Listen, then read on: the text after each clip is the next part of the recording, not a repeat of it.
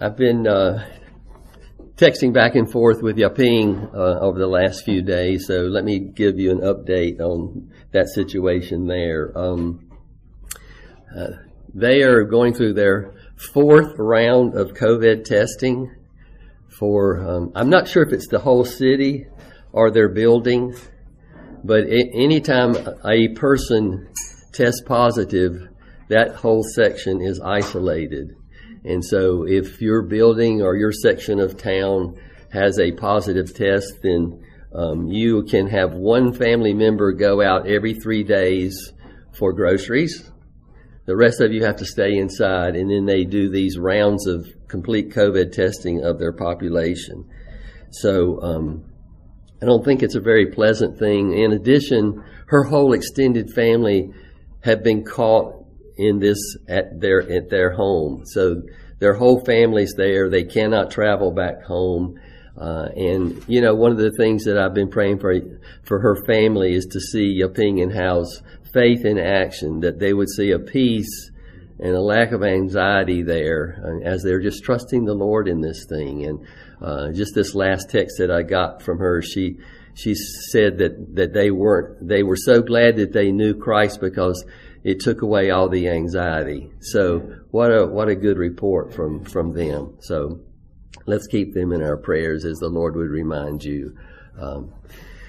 You know, I guess in 2 weeks to go through 4 COVID tests as a building or a city is probably a big thing. So I just thought about how scary it would be if you came to visit me and weren't allowed to leave. That's a very scary thought.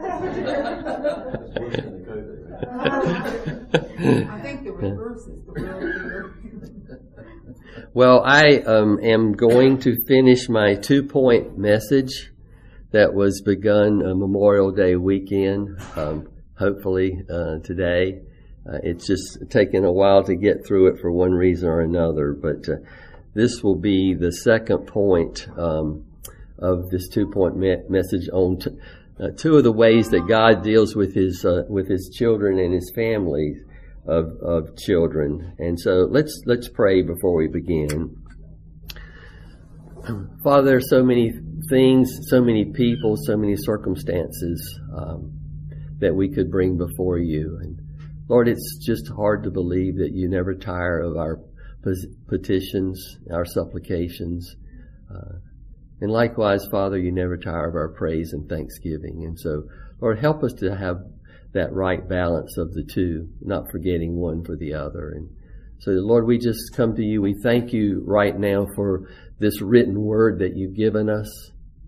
We thank you, Father, too, for your faithfulness to open the eyes of our heart to apply it to our lives today. And so bring understanding and bring application as we listen to your heart for us as a people today. In Jesus' name, amen. I'm going to read a quote from John Lennox. How many of you know who John Lennox is? He is an Northern Irish mathematician who is also a Christian apologist, has debated many of the high-powered atheists and soundly won against them. I was listening to an interview of his maybe a month or so back, and so I kept replaying it just to type out this one quote of his. So let me read that as an introduction to why we're still in the Old Testament. Okay. John Lennox quote, "I, as a Christian, have for many years been trying to get people to take the Jewish scriptures seriously, because there's you've got the foundation story. And people are looking for a story big enough to fit their lives into. And there's the start of the big story, creation, human beings made in the image of God, and what that means for their dignity, freedom, and everything else. If people could just get that one fact." You know, and we've been given so much more than that. Not just the creation story, but if you can hold on to that, you're miles and miles ahead in this whole area of self-awareness and rejection and identity and stuff. You can be so secure and seated in what that tells you about yourself. And, I just think that makes the New Testament so much richer when you have this understanding of all along, it's not a story that he's made up on the fly. He has known the end from the beginning in every way, and you can just see it progressing as he's giving clues and shadows and setting the stage for the thing next to come. And so we're going to stay in Deuteronomy, just a very, very short review of Deuteronomy 6, where Moses was recounting the history of the Israelites as they had come and been delivered out of Egypt. In the 6th chapter, he summarizes this in this way, saying, He, speaking of God, brought us out from there in order to bring us in, to give us the land, really to bring us into a place of peace and rest. This example, and one of the things is you don't read the Bible for information. I mean, a lot of people do. The Pharisees read it for information, but it's there for application. It's there to help us live a righteous life, to live a life of faith. And so, this particular example of this summary that he gives, translates into the New Testament. It points forward to something, towards the imitation of Jesus, to come to Him, and He will give us rest. To come to Him, it's made available by faith, by which God brought us out from there, translated us from the kingdom of darkness to bring us into the kingdom of His beloved Son. I think Randy pointed out a few weeks back that God has this place for us, and He's preparing this place for us. And He reminded us that Jesus is the way to that place. He is the truth that guides us to that place, and He is the life we have in that place. I was thinking, Bill, when you were asking about things to share with young people, I was young once when I first began to believe in the Lord, and one of the things that I've held on to is one of the promises of Romans, where it says, those that put their trust in Christ will not be disappointed. Will not be disappointed. And it might look like disappointment along the way, but that's part of being patient. That's part of the faith walk. Doesn't matter. In the end, I believe I will not be disappointed in the choice that I've made to believe in Jesus Christ. And so I just really would encourage them. You've got to believe in something. So why not believe in that? I think somebody needs to open the door for Roger and Wendy. I guess it's locked.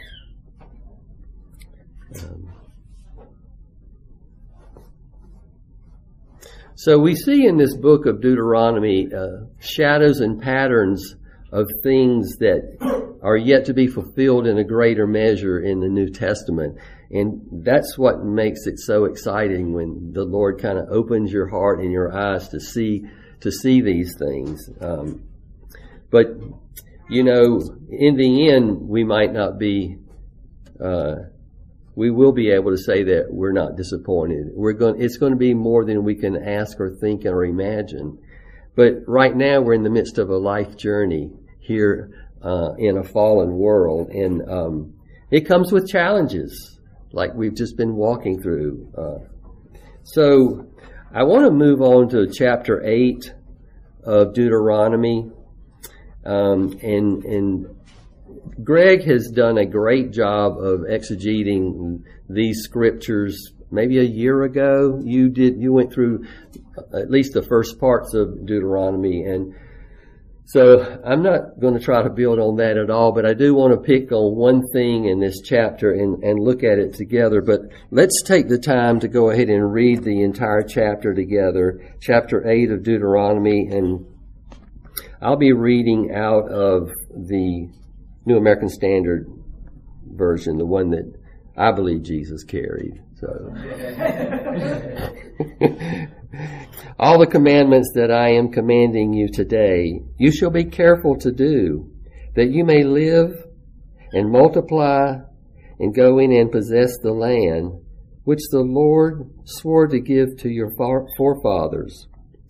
And you shall remember all the way which the Lord your God has led you in the wilderness these 40 years, that he might humble you, testing you to know what was in your heart, whether you would keep his commandments or not. And he humbled you and let you be hungry, and fed you with manna which you did not know, nor did your fathers know, that he might make you understand that man does not live by bread alone, but man lives by everything that proceeds out of the mouth of the Lord. Your clothing did not wear out on you, nor did your foot swell these 40 years. Thus you are to know in your heart that the Lord your God was disciplining you, just as a man disciplines his son.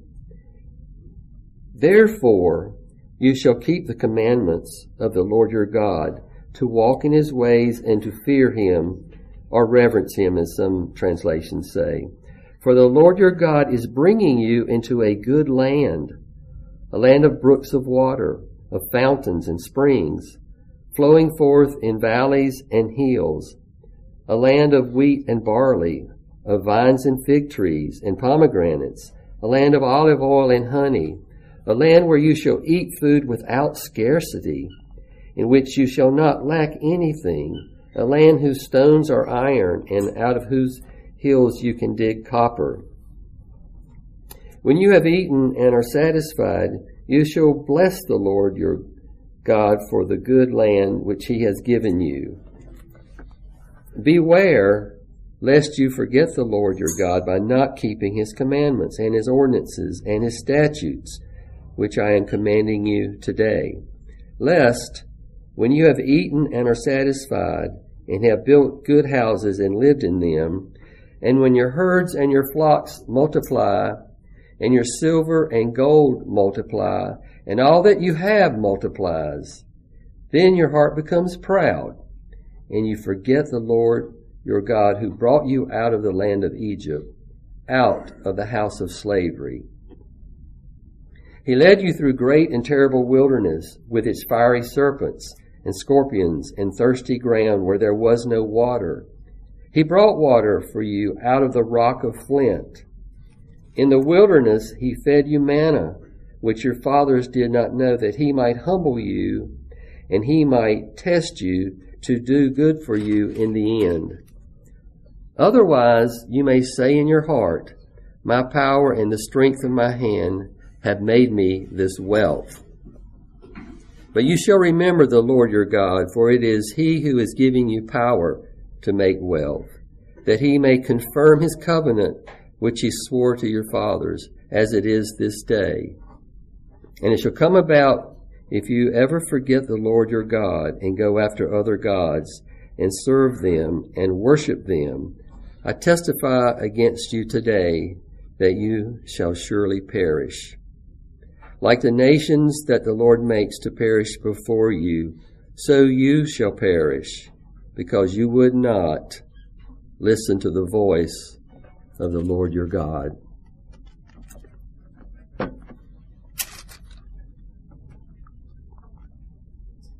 Now there's a lot there.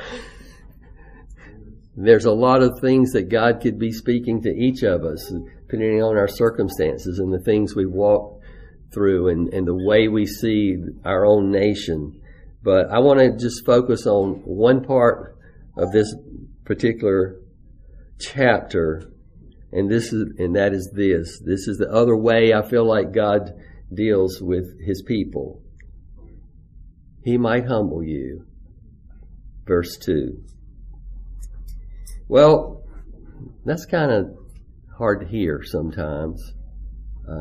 Because, I mean, we live in New Testament times. We live on this side of the cross. We live under the grace of God. We are His children. But I have to ask myself and look back at my own life.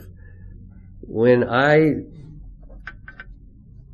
became a Christian, when I believed by faith in the Word of God, did I immediately begin to walk in humility? I'm not sure I'm walking in it yet.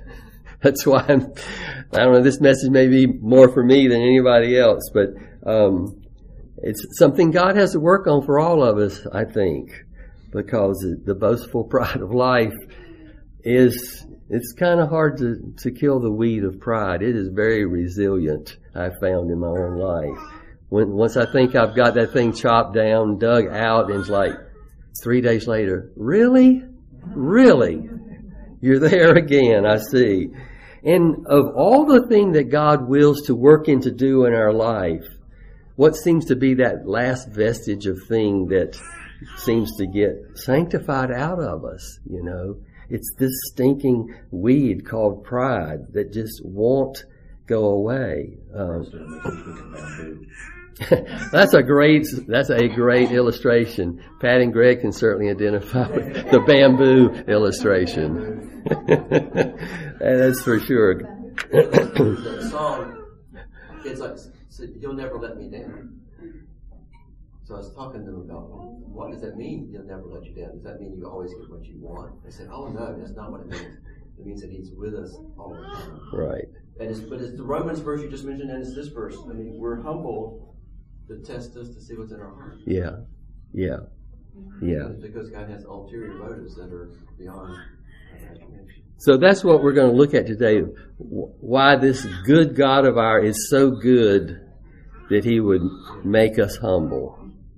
That's what we want to look at. So verse 2 is the first reason.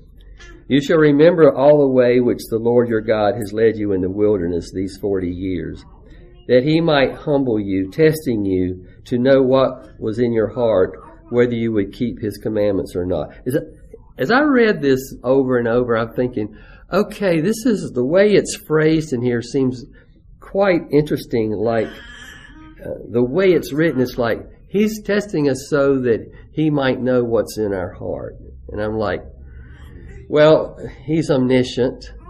He already knows what's in our heart. He always knows what's in man's heart. And He knows already whether we're going to obey or not. And so, Bill, you're right. I think that is the point of it. It's to reveal to us what's in our heart. You know, I used to, as a young Christian, I remember first reading through this and I was like, gosh, I cannot believe how unbelieving the Israelites were after all that God had done. I mean, what was the problem there with these guys? I mean, they saw all these miracles. They saw things done to people that lived just down the street from them and it didn't happen to them. I mean, what else do you need for God to prove to you that He's for you and not against you, you know? And then I finally realized I'm just like them. You know, after walking with God 10, 15 years, it's like, wow, that's me. That is me. All the times He's been faithful to me, all the times He's gotten me out of situations, and I am the same way. You know, the spirit is really willing, but the flesh is weak. It is just weak. It's disappointingly weak. You know, I get so upset with myself sometimes. It's like it says in Romans, I agree with the law. A lot of times when I'm like flipping through the Psalms, to read a Psalm in the morning or something, I always go over 119 because it's so long. Well, I decided while I was out of town in Gatlinburg this week, I'm going to read that Psalm. I'm just going to pick 3 to 4 of those sections and read each morning. You know, and you do, and then you realize, I really do love the law. And then you get to Romans and it says, I agree with it. But then I turn around and see my very members doing the opposite. Oh, and then, chapter 7, I think, of Romans says, oh, who will save me from this wretched person that I am, And that only hope is Jesus Christ. He is the only one that can save us from that condition, give us the grace and change our heart. So He does know what's in our hearts.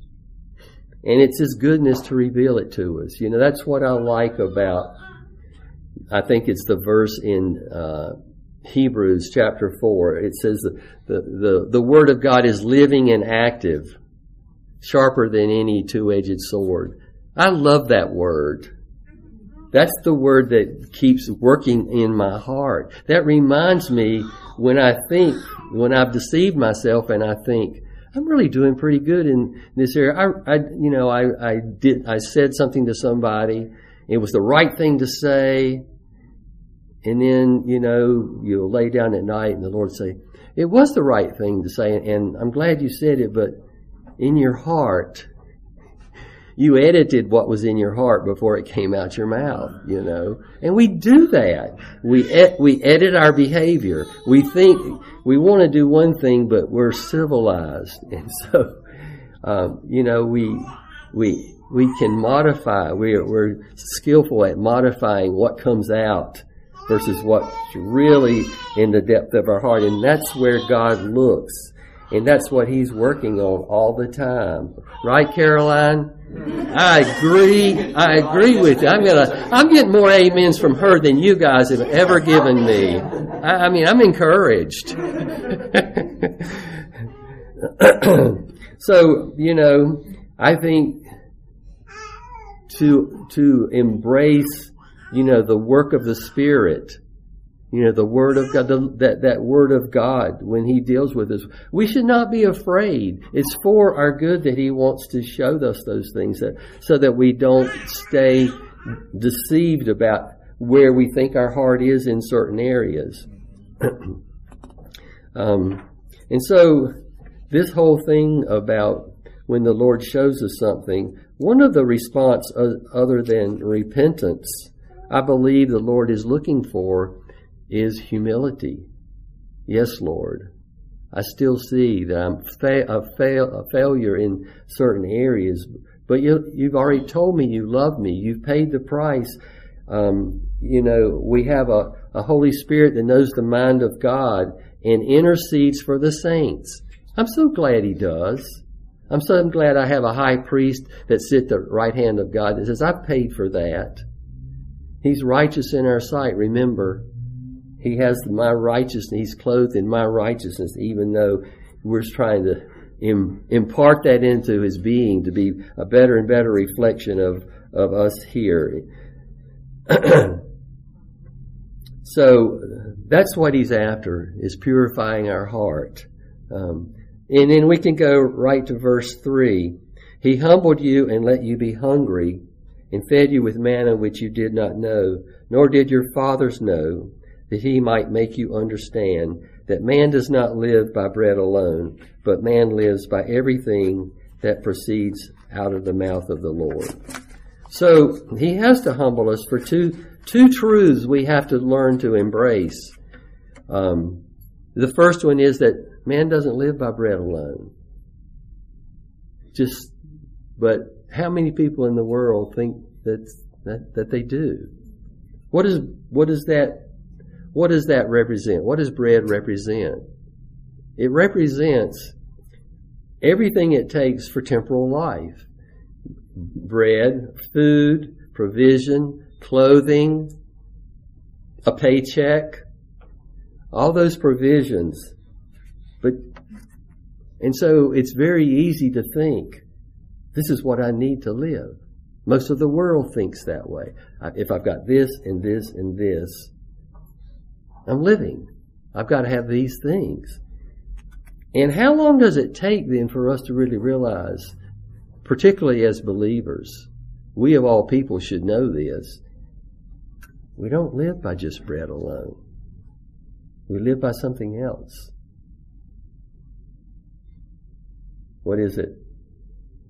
Henry, you've made straight hundreds all summer long. What else do we live by? The Word of God. Every word that proceeds out of the mouth of God. And that's this word and the word He speaks to you and I in a moment. It's that obedience that counts as well. You know, their bread was miraculously provided. There's no way that you can get around that story when it came every day except Sunday. How are you going to explain that? Follow the science and explain that. You can't. It's a miracle. It's a miracle. I used to think, well, let's see, the waters parted so they could walk on it. Well, it might have had a strong wind. No, it was a miracle. The Word of God. I used to try to figure it out how it could work naturally, and it doesn't. It works because the authority of the universe said it, and it was so. So the other truth is that real life comes by embracing every word that comes from the God. This word and the word He speaks to you each and every day. And it takes a while to learn that. I don't know if y'all picked it up the first week you were saved, but I didn't. Maybe after about 15 years, it was beginning to take hold a little bit because, and I found myself I don't know if COVID's the reason or what, but over the last, it'd have to be more than COVID because it's been over the last 3 or 4 years. It's like just reading the Bible to say I've done my reading just doesn't do it. There's this waiting. Well, what are you trying to say to me? What do I need to apply? It's that application, which means there's relationship there. I'm not just checking off, the Bible reading and the study of the Bible is not an end in itself. It's a means to God Himself. And we fall short if we just check off the box, or if we can recite the first 2 years of Jesus' life, we know exactly where He was. No, that word is to point us to a living word, and that relationship is really what we're after. And so those times of quiet need to come where we're not doing all the talking. We're listening. We're listening because the Lord wants to have a conversation with us.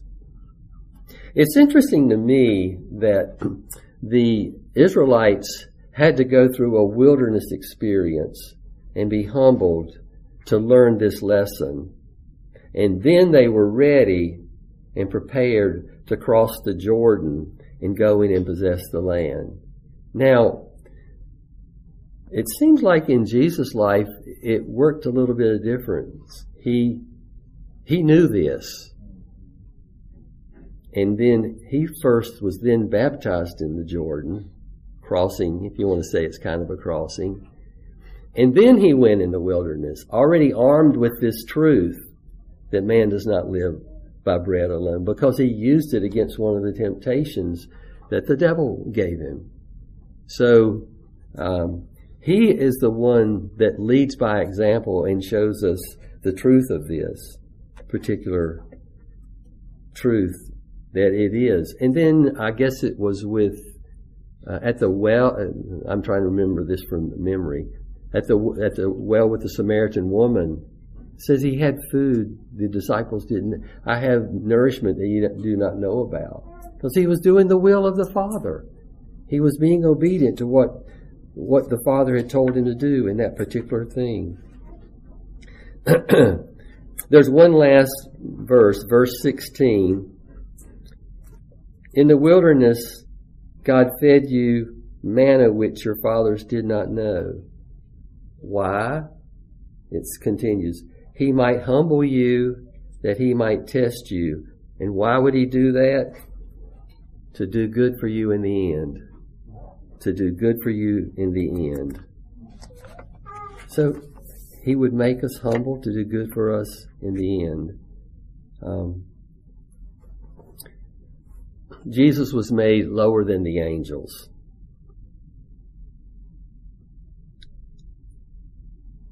I think one of the verses says, "In being found in appearance as a man, He humbled Himself, becoming obedient to death, even death on a cross."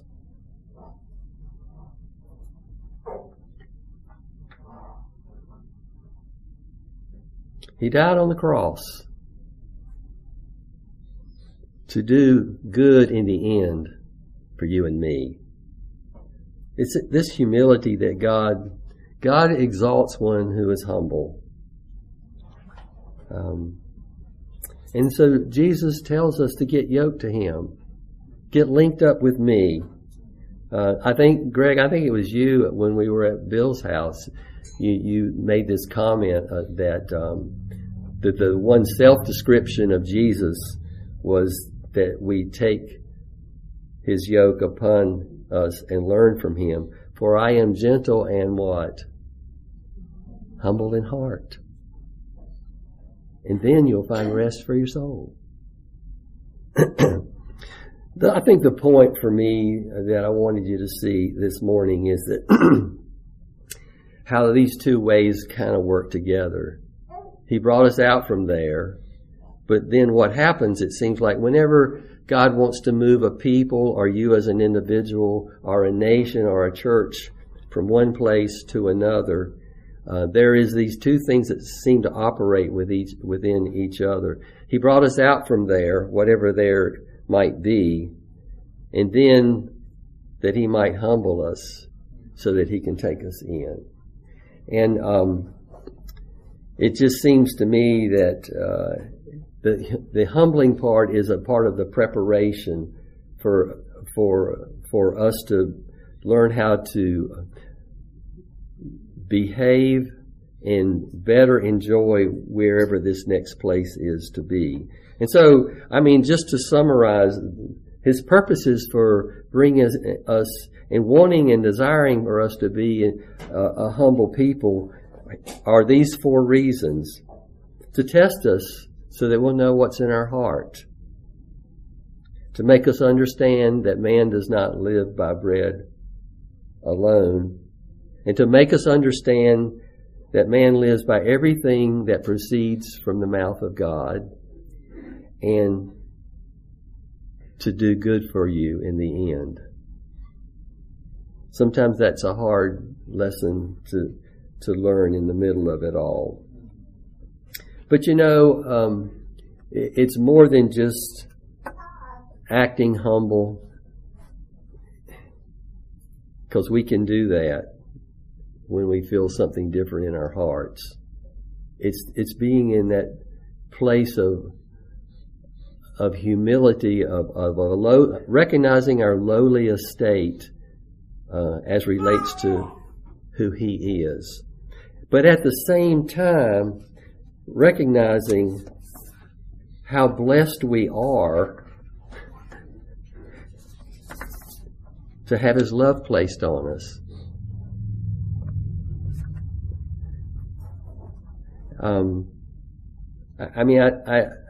It's almost like there's this tension there.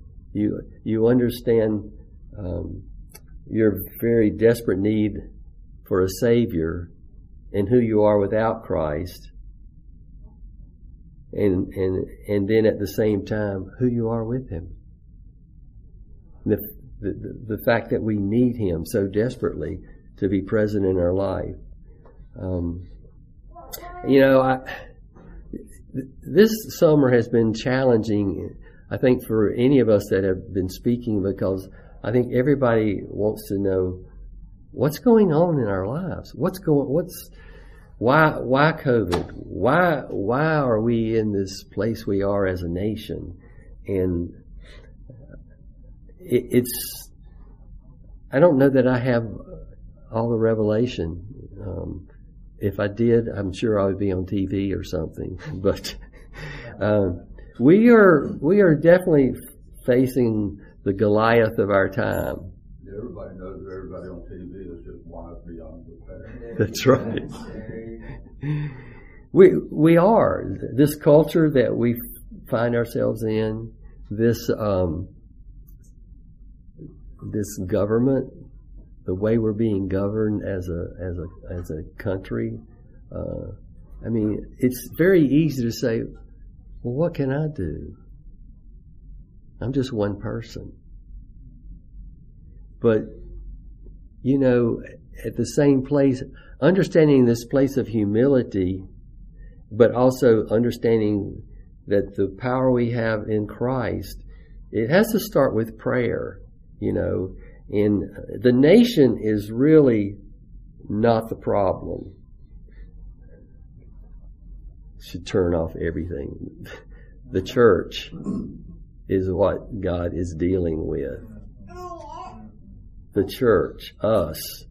It says, if my people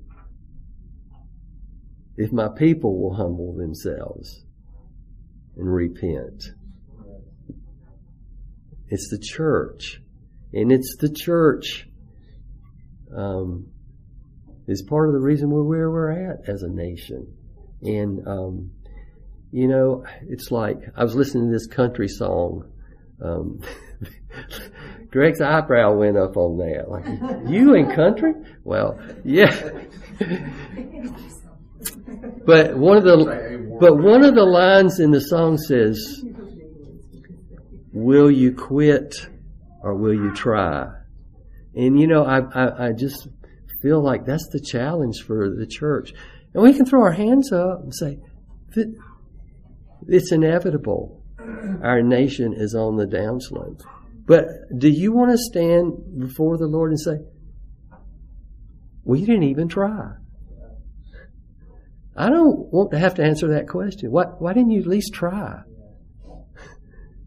So I think, you know, I don't know how many times I hear people say, well, I guess we could just pray. Like it's the last resort. And, you know, we have got to get over that. It is the most powerful weapon we've got. You know, the Psalms say, I'm really off script now, so the Psalms say that if one can put 1,000 to flight and 2, 10,000, what could a room like this do if they knew, if we were like very elite forces with the weapons of our warfare? We've got to learn how to pray more effectively. And I think that is a starting point. It's just a place we have to start. And so I just would encourage us, you know, Wednesday prayer meeting, you know, I think it's wonderful we pray for what we pray for, but somehow or another we've got to expand our horizons and address these things that are bigger than us. They're bigger than our little community, you know, and the people in our community are affected. And I am challenged because I unfortunately tend to think my prayers rather than pray my prayers. And I'm continually challenged that everything God did, He spoke. It's something about speaking out the word that has some power to it. And I'm a thinker more than I am a talker. And it's very challenging, even in my private prayer time, to pray out loud. And yet it's something that I'm trying to practice to do more of. And I know that God hears those silent prayers, but I think there's something about a spoken word, even if it's something that's written out and we all were to say it together, if it's heartfelt with faith, is a starting point. But I just would encourage you, don't lose hope now. Don't be one of these people that God says, you didn't even try. We have to try to stem the tide of what we see. We have to be trust Him for the grace to give us newfound passion You guys have come off a week of seeing God at work and a passion that's there, and we need to learn how to carry that, not manufacture it, but carry a true passion for, the voice of this Philistine that would make fun of the living God that we believe and serve. That something should rise up in us about our culture and anybody that challenges that. And, it is a place of stepping out with a confidence in that Christ is going to meet you in that place when you're the point person, when you're on that stage. And so I just feel like I want to encourage everybody, let's try to get the concerns that we have into a place of some kind of action that begins, I guess, with your own quiet time. It needs to be more than just about your family. It needs to be about the church at large. But, we can do something as our church. I just really feel that, and I don't know what it is. I've been praying about it, but, and Pat, I'm sure you probably have too. What is it that God wants to change in this focus, for Gateway? I'm convinced that Crosswave is one of the things that needs to stay because this generation that's coming up is the lead, or they're the ones that are going to have to solve these problems. And believe it or not, there have been lots of studies that have been done, and it's been labeled the hero generation. There's 4 generations. I don't know if y'all know anything about the Turnings, but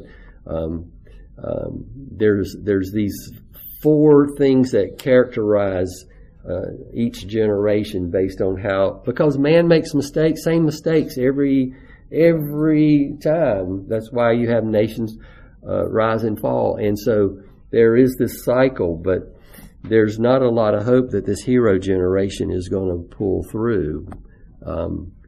But they can, if they have Jesus. So we need to tell them about Jesus, and we need to convince them that you are the key. The people that know Jesus will have the wisdom and the understanding to deal with these things. So, let's see, how much more time do I have? I'm sorry, I am just kind of verbalizing here some concerns that I have, and I guess I'm just asking us to bind together, and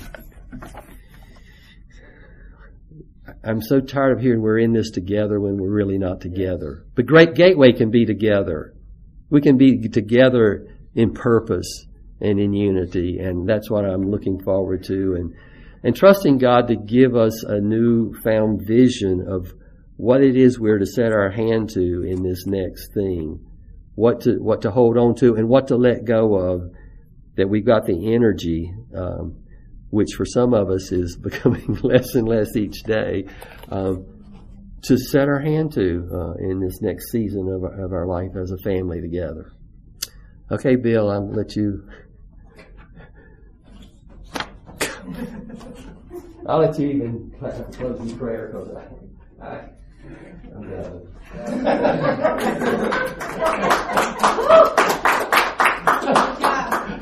Good job. Thank you, Preston. Well, I got a million thoughts too, as we wandered through the. Sad when people clap because you said I'm done. Glad for you to sit down, right? No, I was. Thank goodness he sat down, right? That was a clap of support. Yes. I was stuck on some things that you had said earlier. So, it happened. You get a thought in, and suddenly it takes over. And the speaker keeps going, and you're still processing this other one. I remember when Dwight Fisher used to speak, and he would say a sentence, and I'd think, okay, I would think about that sentence, and he'd have 10 more sentences in before I'd be ready to turn loose of that one.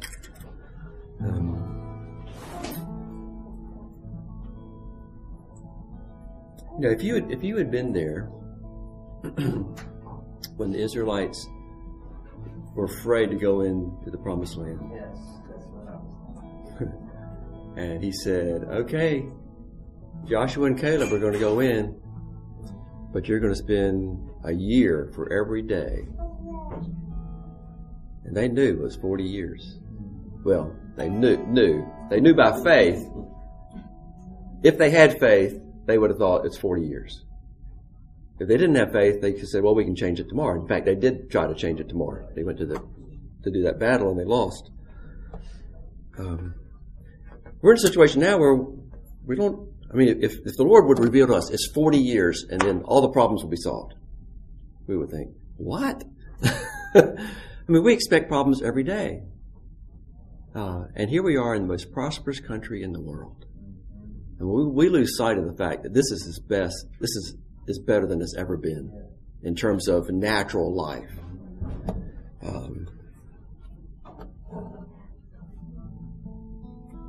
And yet what God promises is so much more.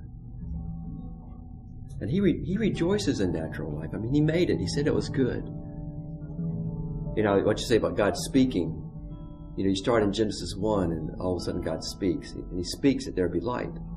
And then He says, well, let there be planets. And let there be stars. And let there be waters. And separate these waters from these waters. And let this happen. And He's not painting with a brush. He's speaking this out. And then it's interesting because, I talked about the fruitfulness of God. And I said that was the first commandment that God gave people, was to be fruitful and multiply. But He had given that commandment to the animals the day before.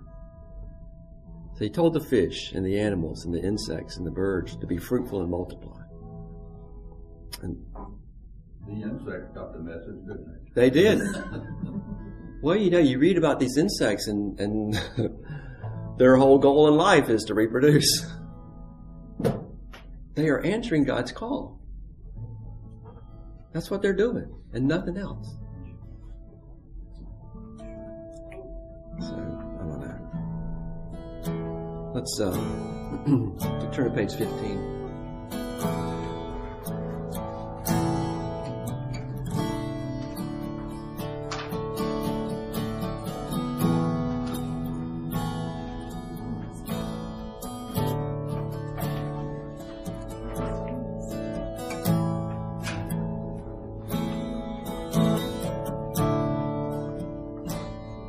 Feel a prayer coming on.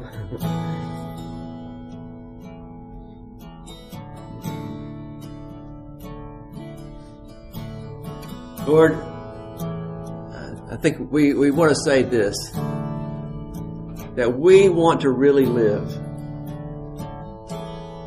Lord, we don't want to have a shell of existence, only knowing the natural aspect of life. Yes, Lord, you have been so gracious to reveal through peoples and nations and migrations and geography and weather and through fish and through animals and through the birds of the air, Lord, and through the stars and the planets. You have been so gracious to reveal so many aspects of who you are and what you've done and your plan and purpose. And Lord, you have given us, you have commanded words to be spoken and words to be written down for future generations. And Lord, that's where we are. We are reading those words recorded for us. And we're bringing them back to you, Lord. And we're saying, Lord, do this in our generation. And Lord, to ensure that it might happen, give us your Spirit. Lord, you have made every provision for us. You've given us the Word. You've given us faith. You've given us your Spirit. You've given us one another. You've given us saints, that we might make your name known, Lord, and that people might have life, and that you might be glorified in the midst of it. Lord, that your mercies will be known. And Lord, you said that we've fallen short of your glory. We need glory. And where are you going to go get glory? You can't go to the store and buy some glory. So Father, I pray that you would increase in our understanding what glory means and why it's so desperate that we find someone who can provide glory for us. Imagine someone who would give us and share their glory with us.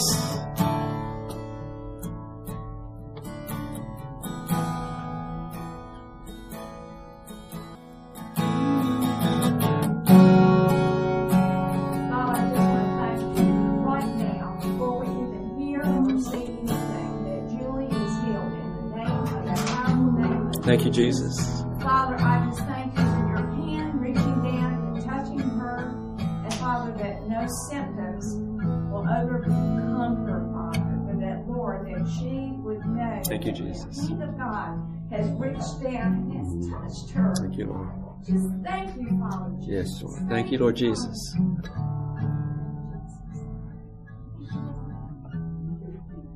Thank you, Jesus. Lord, open our eyes to see your mercy and your grace and your love poured out for us. Lord, we are so deeply loved by you. Lord, you would do whatever it takes to rescue us. And you have done, Lord, and you provided for us in Christ by your Spirit, Lord.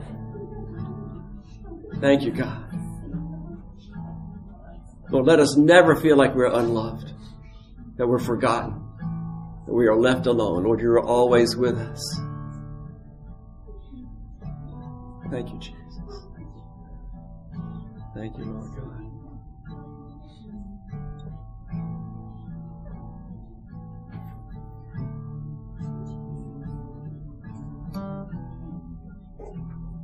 Give us your name.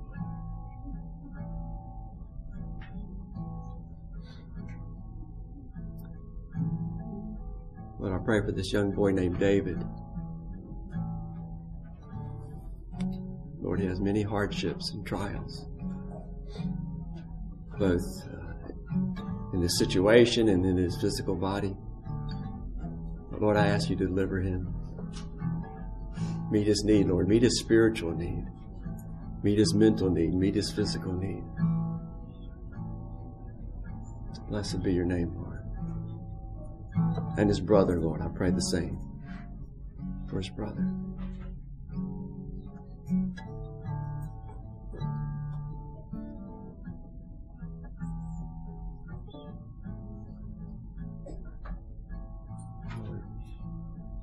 We pray for the churches of our land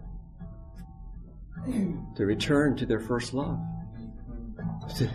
to understand what you have said in the scriptures there in the Revelation.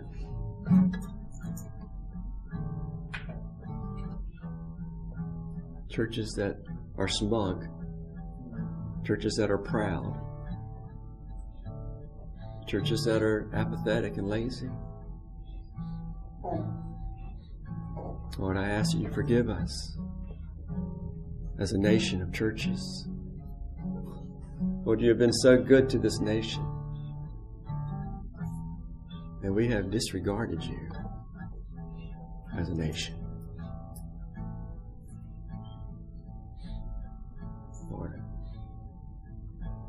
well, we used to read to one another a year and a half ago when COVID first started, if my people who are called in my name will repent and come to me, and I will bless their land. Lord, thank you for still waiting. Hopefully, Lord, that day of national repentance has not passed us, but Lord, we ask for your mercy again.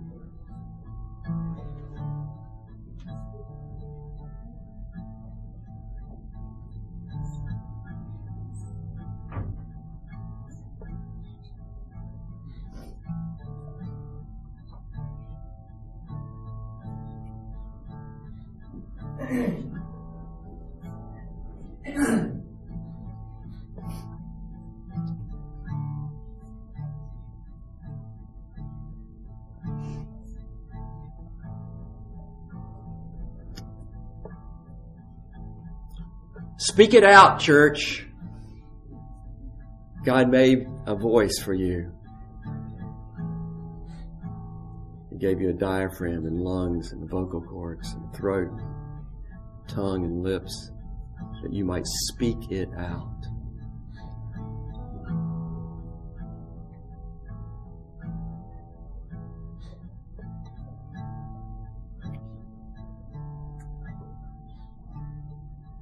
He was happy to give you these things. I think He delights in our spoken word. He says it's out of the heart that the mouth speaks.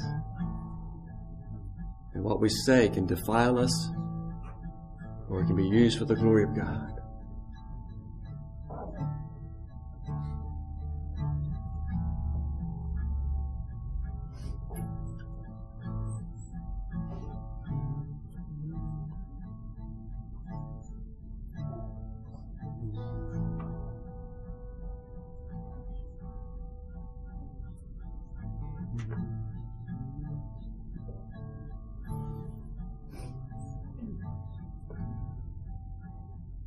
Lord, thank you for the leadership of Preston and Phil and Greg and Randy and Kari, Spirit, Pat, Tia. We're so grateful for them, their leadership and strength. Thank you, Jesus.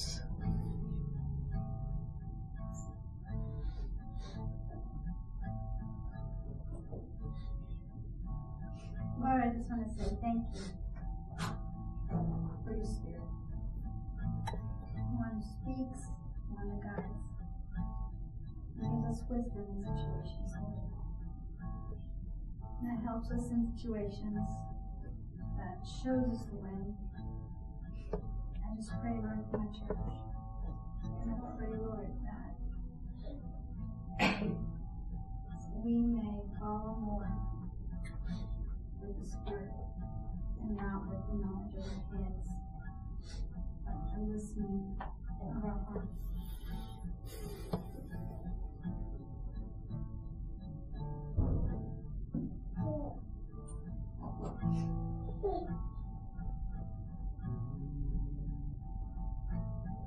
Thank you, Lord. So I should share about last Sunday. I don't know how many of you noticed or not, but as I spoke out a word about using our prayer language to intercede for those that were ill. As we began to pray, I had to grab hold of myself not to break in racking sobs. And what was happening is that I felt like the Lord was saying that many of our wells were stopped up, and that until our wells were unstopped, we would not pray as effectively as we could. And so that continues to be my prayer in the Spirit, that our wells will be unstopped. I've been on a journey for about 5 or 6 years and more now to get my wells unstopped, and they are still not completely quivered by any means. But I pray that now for this body. Lord God, that we would walk in all that we have walked in before. I pray that again you would visit us with your Spirit, and that again we would be bold and strong and courageous, and that you would ignite us in purpose and in unity. That those places that we see from a different lens, that you would broaden us, Lord, to your lens, and that we would see what you're seeing and what you have for us. And Lord, that our wells would be unstopped. In the name of the Lord Jesus. Thank you, God.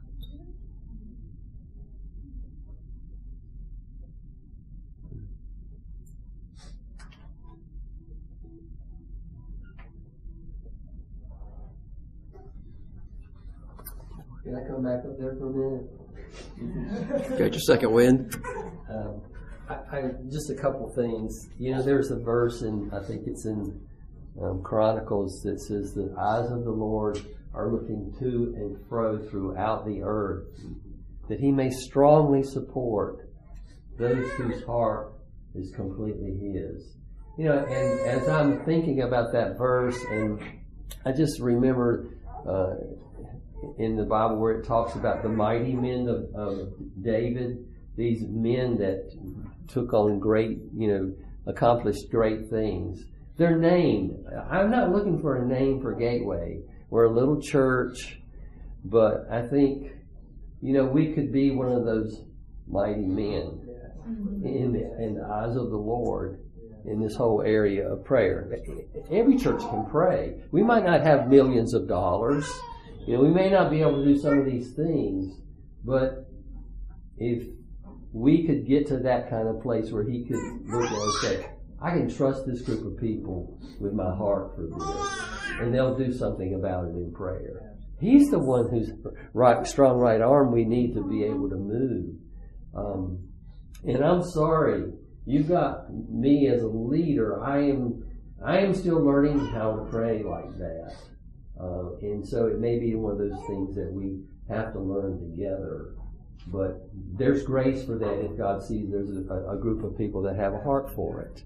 We can learn together how to be that kind of mighty man of the Lord instead of a mighty man for David. I just want to submit that as something to think about.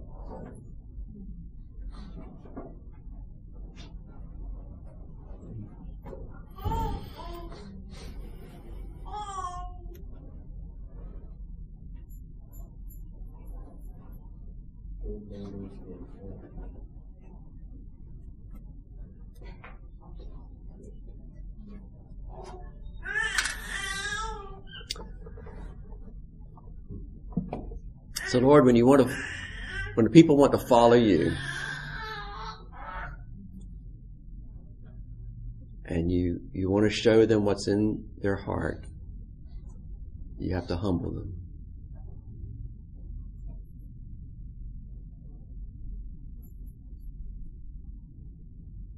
Lord, as much as we are possibly able in our decision-making faculties to want to follow you, to want to be obedient, Lord, to your purpose and plan for us, not just as individuals, but collectively, Lord. You've knit our hearts together, Lord.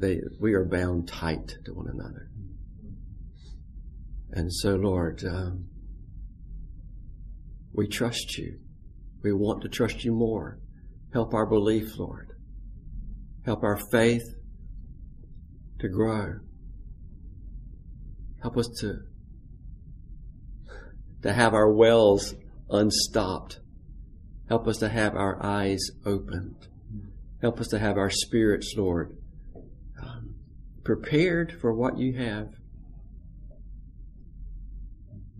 Help us, Lord, to hear and linger in your presence. Hear your voice and linger in your presence. Help, Lord, the words of Scripture come alive to us. Let them taste sweet as honey, and let us eat them. Let us meditate on them. Let them resound within us, Lord, as a song of praise and jubilant worship to God.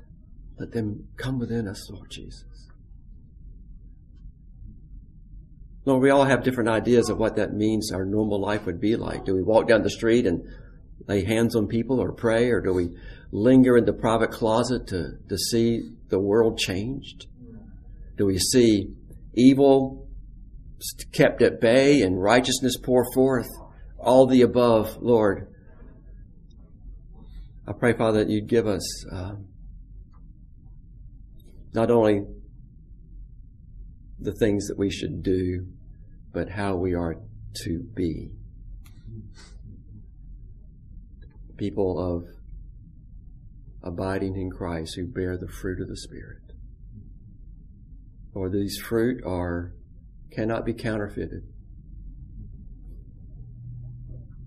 It's pure Jesus when I see goodness in someone, it seems.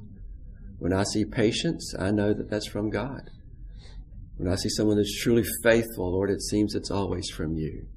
When they are joyful spirits, Lord, and loving kindness and gentleness, Lord, these things are from you. Self-control.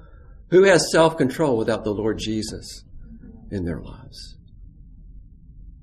Lord, so we want to know not only what we are to be, but we also want to know what we are to do, because, Lord, we are here on this earth given good works to walk in, that we might walk in step with you, and that we might exercise this faith that you've given us. And Lord, we might see Jesus lifted up and glorified in the world today. So Lord, we ask you to remove every barrier, every blockage, every chain, every distraction. Humble us, Lord.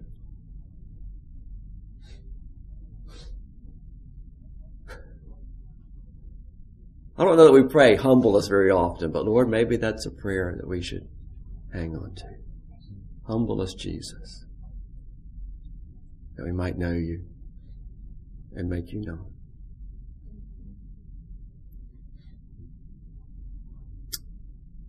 So Lord, here we stand before you in your presence, asking you, Lord, as we depart and go different ways, that you would go with us. And that there be this, whether we understand it or not, or there to be this continual wooing of our heart to fall more deeply in love with you.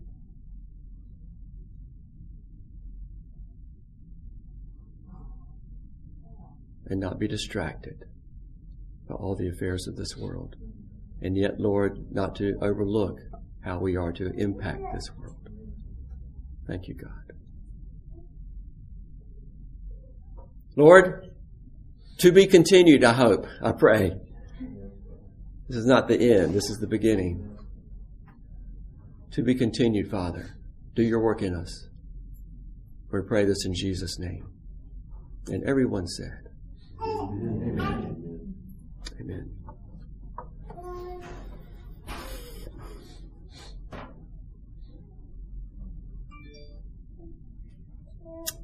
Amen. Amen. What did they do the day after they said it was going to be 40 years? You just, okay. Embrace this calling that God has. Love people as if your life depended on it.